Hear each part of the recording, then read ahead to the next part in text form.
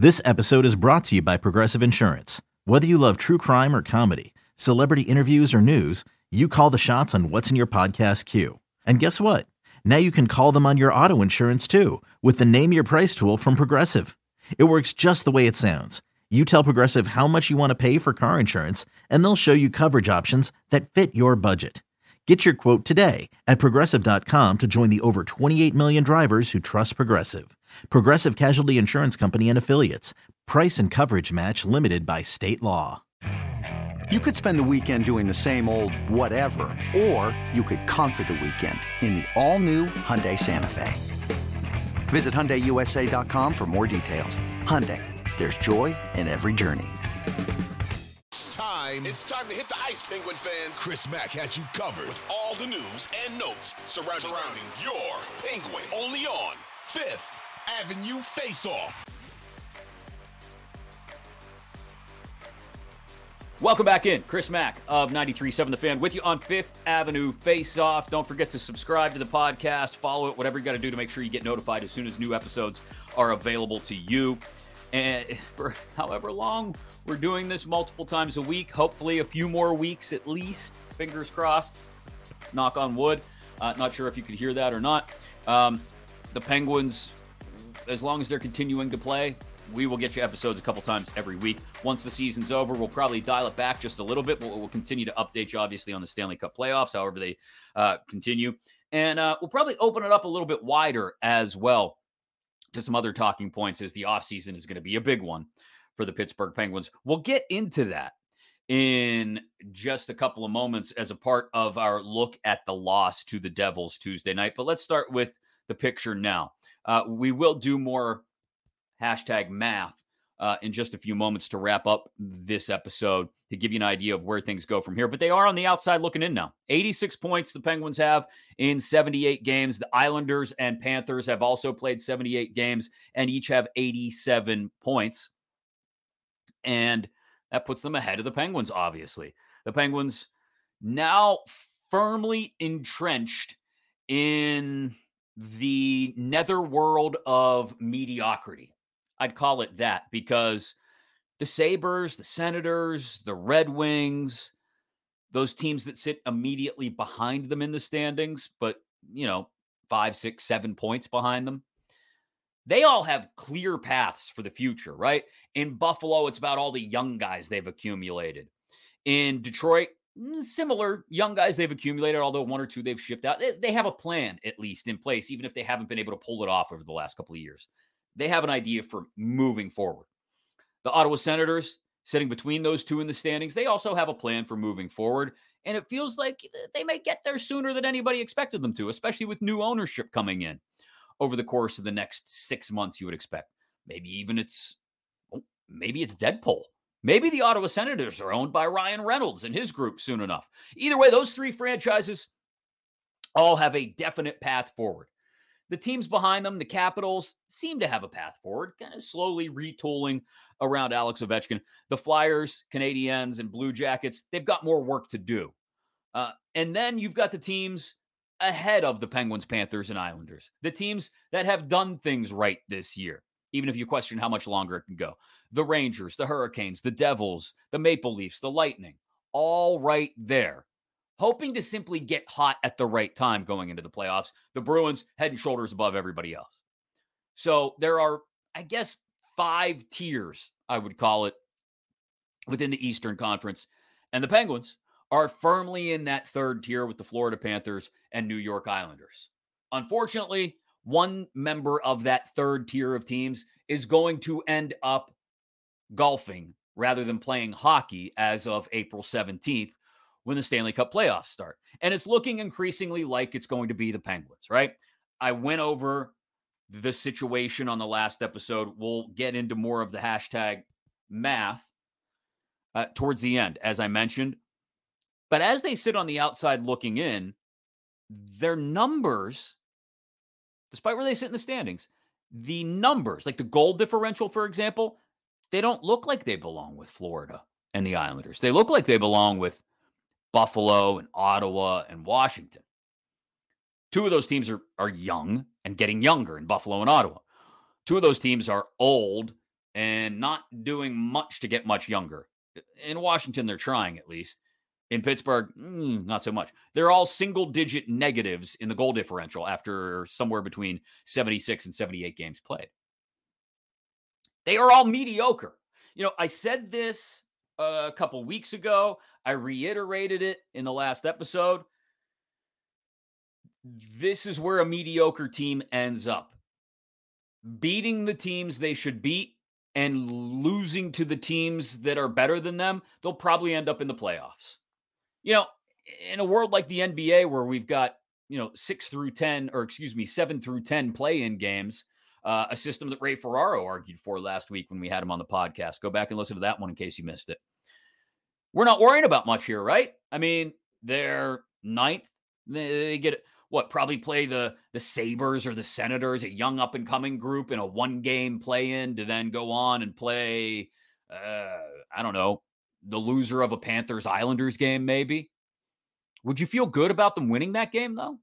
And if they did, if we had the NBA playoff system in place in the NHL, like Ray Ferraro kind of suggested last week, it would be Florida 7 right now, Islanders 8, Penguins 9, Sabres 10, or Senators 10. But going by tiebreakers right now, it would be Buffalo. If the Penguins played the Penguin played a Buffalo for one game only, to see who advances to the next play-in game and who may get into the playoffs, right? Would you trust him to beat the Buffalo? Would you trust the Penguin to beat the Buffalo right now in a one-game situation? I wouldn't feel great about it. Not the way they're playing now. But let's say they did. Let's say they eliminated those plucky upstart Buffalo and played the loser of a Panthers-Islanders game. Because the winner would be cemented in as the 7 seed, right? For those not familiar with the NBA playoff system now, that's how it works. 7-8 play, winner, bang, you're 7 seed. Loser, you got to play the winner of the 9-10 game to get the final spot in the playoffs. Congratulations, you get to go to Boston. But let's just say, the Panthers lose to the Islanders in that situation, in that 7-8 game, and the Penguins have to beat the Panthers now to get in this mythical, expanded playoff NBA style field. Would you trust them to beat the Panthers in a single game? No, the point is you can't trust the Pittsburgh Penguins, the Penguin, to beat any team in a single game scenario, outside of maybe the Flyers, right? I don't even know if I trust them to beat the Flyers. They nearly blew it against the Flyers on Sunday night. You can't trust them to beat anyone, and that's how you end up on the outside looking in with just 4 games left. And it's reflected in how their head coach spoke Tuesday night after that ugly loss to the Devils. Mike Sullivan, I don't think, has ever sounded as lost for a solution to their ills as he did Tuesday night after the loss to the Devils. The man sounds like the visual representation of Mike Sullivan right now would be the guy who's stuck in rush hour traffic trying to get home for like his kid's birthday party, but there's construction and it's down to one lane, probably on like 51 or 28 or some other road that's equally frustrating to try and navigate in rush hour. And he's stuck where he can't turn off and go some back way. He can't turn around. He's just got to sit in the traffic now. And he's just throwing his hands up. Throw the hands up. And I don't know. And he gets home and everybody's mad because he's late. Or maybe he doesn't get home because that's what the Penguins will be talking about. They'll be talking about missing the playoffs. And he sounded lost, hopeless, and directionless. Or maybe that's the problem. He keeps plowing ahead in the same direction, even though the personnel at his disposal screams for not moving ahead in the same direction. Or if he wants to plow ahead in the same direction using different personnel or the same personnel in different ways. Look, Ron Hextall has handed him an Easter basket full of eggs, and about half of them are rotten. Hey, that's tough. If you got a 50-50 shot of pulling an egg out of that basket on Sunday and it's rotten, The odds are not good. They're not in your favor. But you've got to make the best of what you got. So take those rotten eggs, fire them against the wall. They stink. Okay, let them sit over there. Get them out of the way. Find the good eggs. And they do have good eggs, right? Sidney Crosby, Evgeny Malkin, Chris Letang having great seasons for players their age, at least until the last couple of weeks. We'll get into that in a second.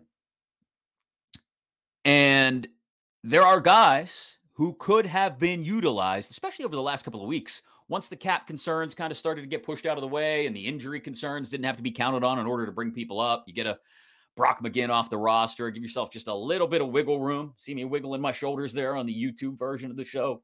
Wiggle, wiggle, wiggle, wiggle. A little bit of wiggle room. Yet those guys aren't being used. Valtteri Puustinen, Alex Nylander, whoever you want to talk about. No, you stay down in Wilkes-Barre, will you? Jeez, how are you going to be able to help us? You don't have any experience at this level. Well, the guys that do have the experience aren't helping. Jeff Carter's not really helping. Brian Dumoulin's not really helping. And I understand health issues are more of a problem on the blue line right now.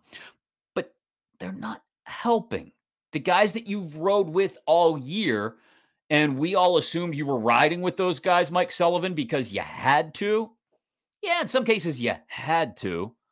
But now you're at a point where you don't have to, where you've got a terrifyingly stale team looking bored and uninterested at times. Maybe you do need to inject some of those guys who could give you a breath of fresh air.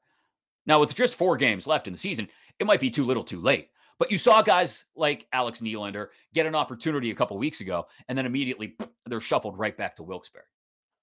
And it's unacceptable. You know, I have been a staunch Mike Sullivan ally for the better part of the last 2.5 years, when people have banged the drum for this isn't good enough, this isn't good enough, this isn't good enough. I have stood there and given all the reasons for why Mike Sullivan was nowhere near the top of the list of priorities for things that needed to be rectified, right? It was goaltending. It was injuries.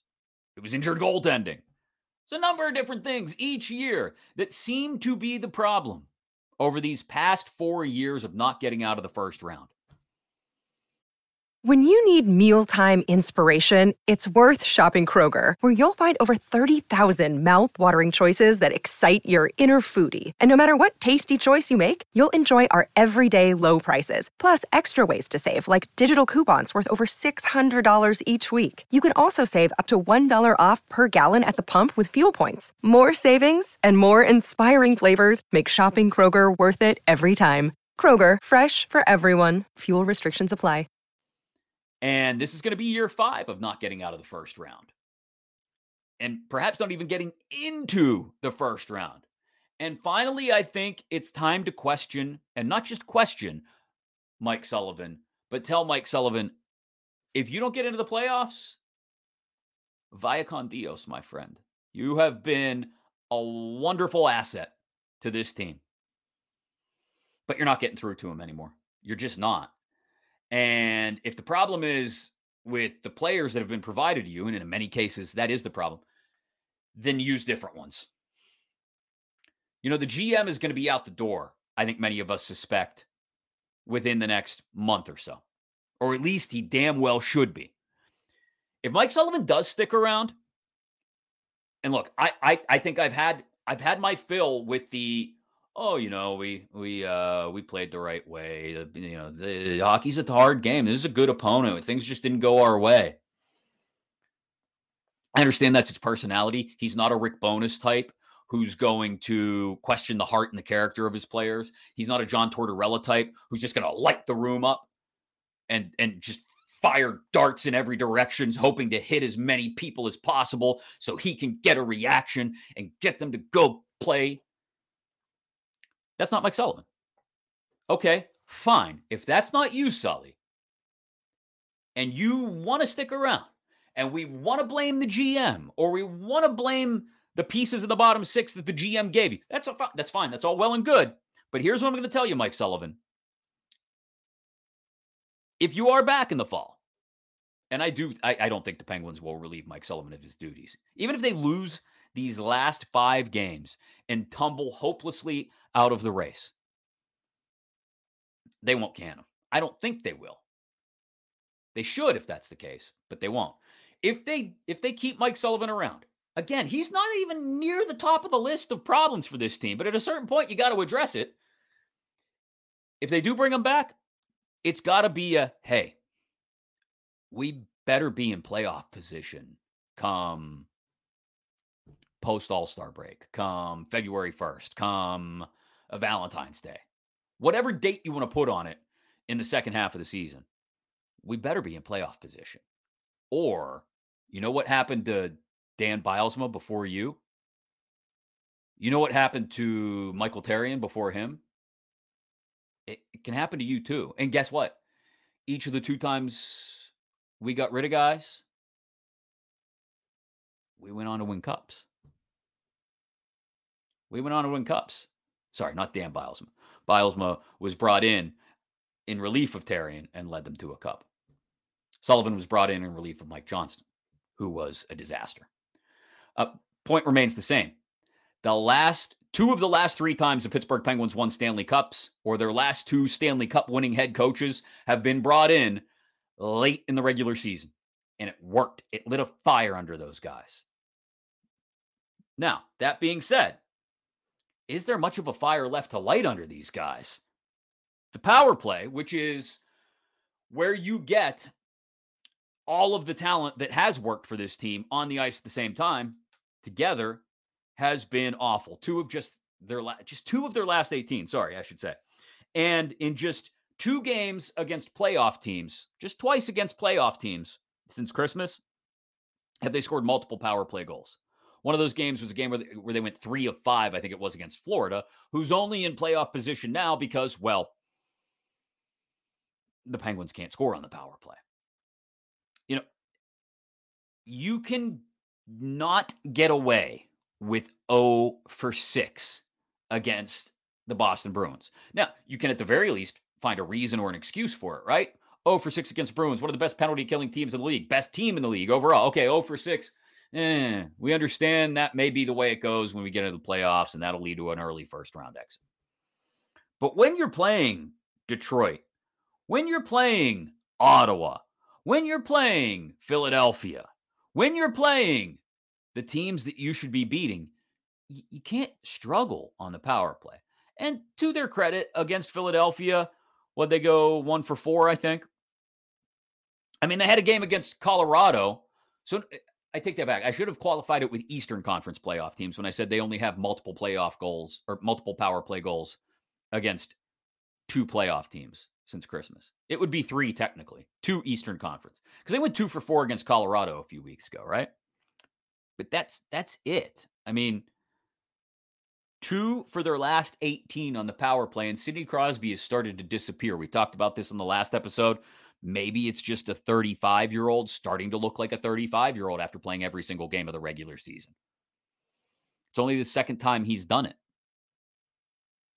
assuming he plays the final 5 remaining games, which I imagine he will.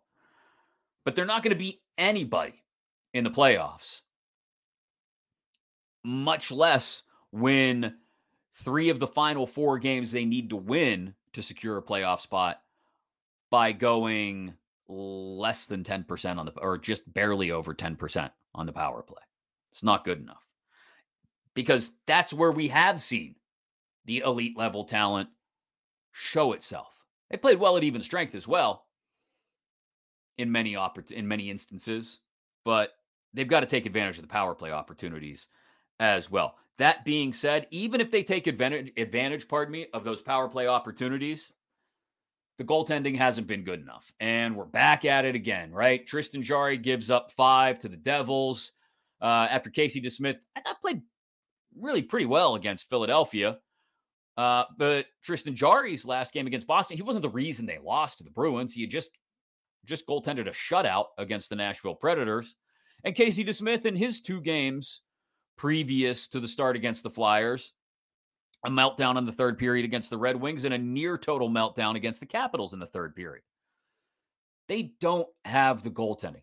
Even if, let's say, they win 3 out of their final 4, and I still think that's exceedingly possible, if not probable. If they win 3 of their final 4, the Penguins, and go into a first-round series against the Boston Bruins, heck, against Carolina, or maybe even New Jersey, who in the playoff field are they going to have an advantage over in goaltending? No one. No one. This is why Thursday night against Minnesota at home against the Wild is going to be a particularly tough kick to the undercarriage, because you're going to see Marc-Andre Fleury in net for Minnesota. And look, it's revisionist history for anyone to sit there and try to tell you with a straight face that at the time of the Vegas expansion draft, they would have kept Fleury and traded Murray. Everyone and their mother and brother and sister and uncle agreed the move was to keep Murray and trade Fleury. But damned, if you could go back in time right now, if you could borrow Marty McFly's 1983 DeLorean, maybe it was an 85. I don't know, to be quite honest. If you could find a flux capacitor and go back and redo it, I think we'd all redo it a different way, right? We'd all go back and keep Fleury. Because even as he's gotten older, much like the rest of the core that he came up with, Crosby, Malkin, Letang, he has continued to produce. And I don't think you're in this position. Again, it's revisionist history. It's 2020 hindsight, but you're not in this position, I don't think. These aren't the guys, Jarry and DeSmith, to consistently stand up and make the big saves when you need them in the clutch. They're just not. They may do it occasionally, but not often enough. And so you're left, even if they somehow start to get things together down the stretch in the final 4 games and get themselves into the playoffs and the power play comes to life against the Bruins, goaltending is still going to come up short, especially when it's got to try and outplay Linus Ullmark 4 times in 7 games. Not going to happen. Which brings us to what will be, I imagine, another early exit, right? Whether it's a first-round exit or it's an exit at the end of the regular season. And all of a sudden, the chickens, they start to come home to roost as far as what Ron Hextall has done. And you start to look at what the picture is for this summer. Whether it's Ron Hextall or someone else in charge, $14 million, more than $14 million, has already been committed to next year's team for Jeff Petrie, Jeff Carter, and Mikael Granlund. Granlund and Petrie for 3 more years each. How in the hell are they going to get out from underneath that when you've got to re-sign Jason Zucker? I don't see a way out of it. Does anybody have any compliance buyouts laying around? No, those aren't a thing anymore. Yet they're screwed is the problem. Sorry to be so blunt about it. If hell and screw are words you don't want the kids to hear, all you got to do is say earmuffs. Tell the kids earmuffs. They'll be okay. They're screwed. Sorry, earmuffs, kids. They're screwed. They're effed. Because the salary cap picture is an ugly one. Now, look, you've got a great deal like Rickard Rakell at $5 million a year for the next 5 years after this. Is it 5 or 6 more? Doesn't matter. 5 more after this year. Same thing goes if Brian Rust can pick his level of play back up, 5.1 for the next 5 years. I'm okay with that. I am. I'm okay. But the problem is not having the money, quite possibly, to bring Jason Zucker back, who's been part of the heartbeat of this team this year. Because you've got $14+ million next year committed to Carter, Granlund, and Petrie, who has started to look just absolutely terrible down the stretch. Sorry, 2 more years after this year. 3 years in total, counting this season. I apologize. But here nor there, you're screwed. $5 million committed to Granlund, 6.25 to Petrie, 3.1 plus committed to Carter next year. Whoever the Penguins' next GM is, and hopefully they're employed by, I don't know, May 1st, first week of May, they got a lot of work to do to try and offload those numbers off the books. And I don't know how they do it without giving up more future assets. I don't think they can do it without giving up more future assets. Because if the cap's only going up by about $1 million, which everybody keeps saying is going to be the case, all the insiders, everybody's going to know that cap space is at a premium. And if you've got an older team looking to offload inefficient deals like the Penguins will be looking to do, why would you do it for them? You only do it for them if they can make it worth your while. If they offer up a POJ or a Marcus Pettersson or, I don't know, find a young piece that you think may be able to contribute in a depth role over the coming seasons. Drew O'Connor. Find any kind of piece that you may have some level of affinity for. Guess what? Somebody's going to ask for that in exchange for also taking the Granlund or Petrie or Carter contracts off your hands. They're in a bad, bad way, friends. And it's not going to get any better anytime soon because Ron Hextall has negotiated them right down into a hole. But other than that, Mrs. Lincoln.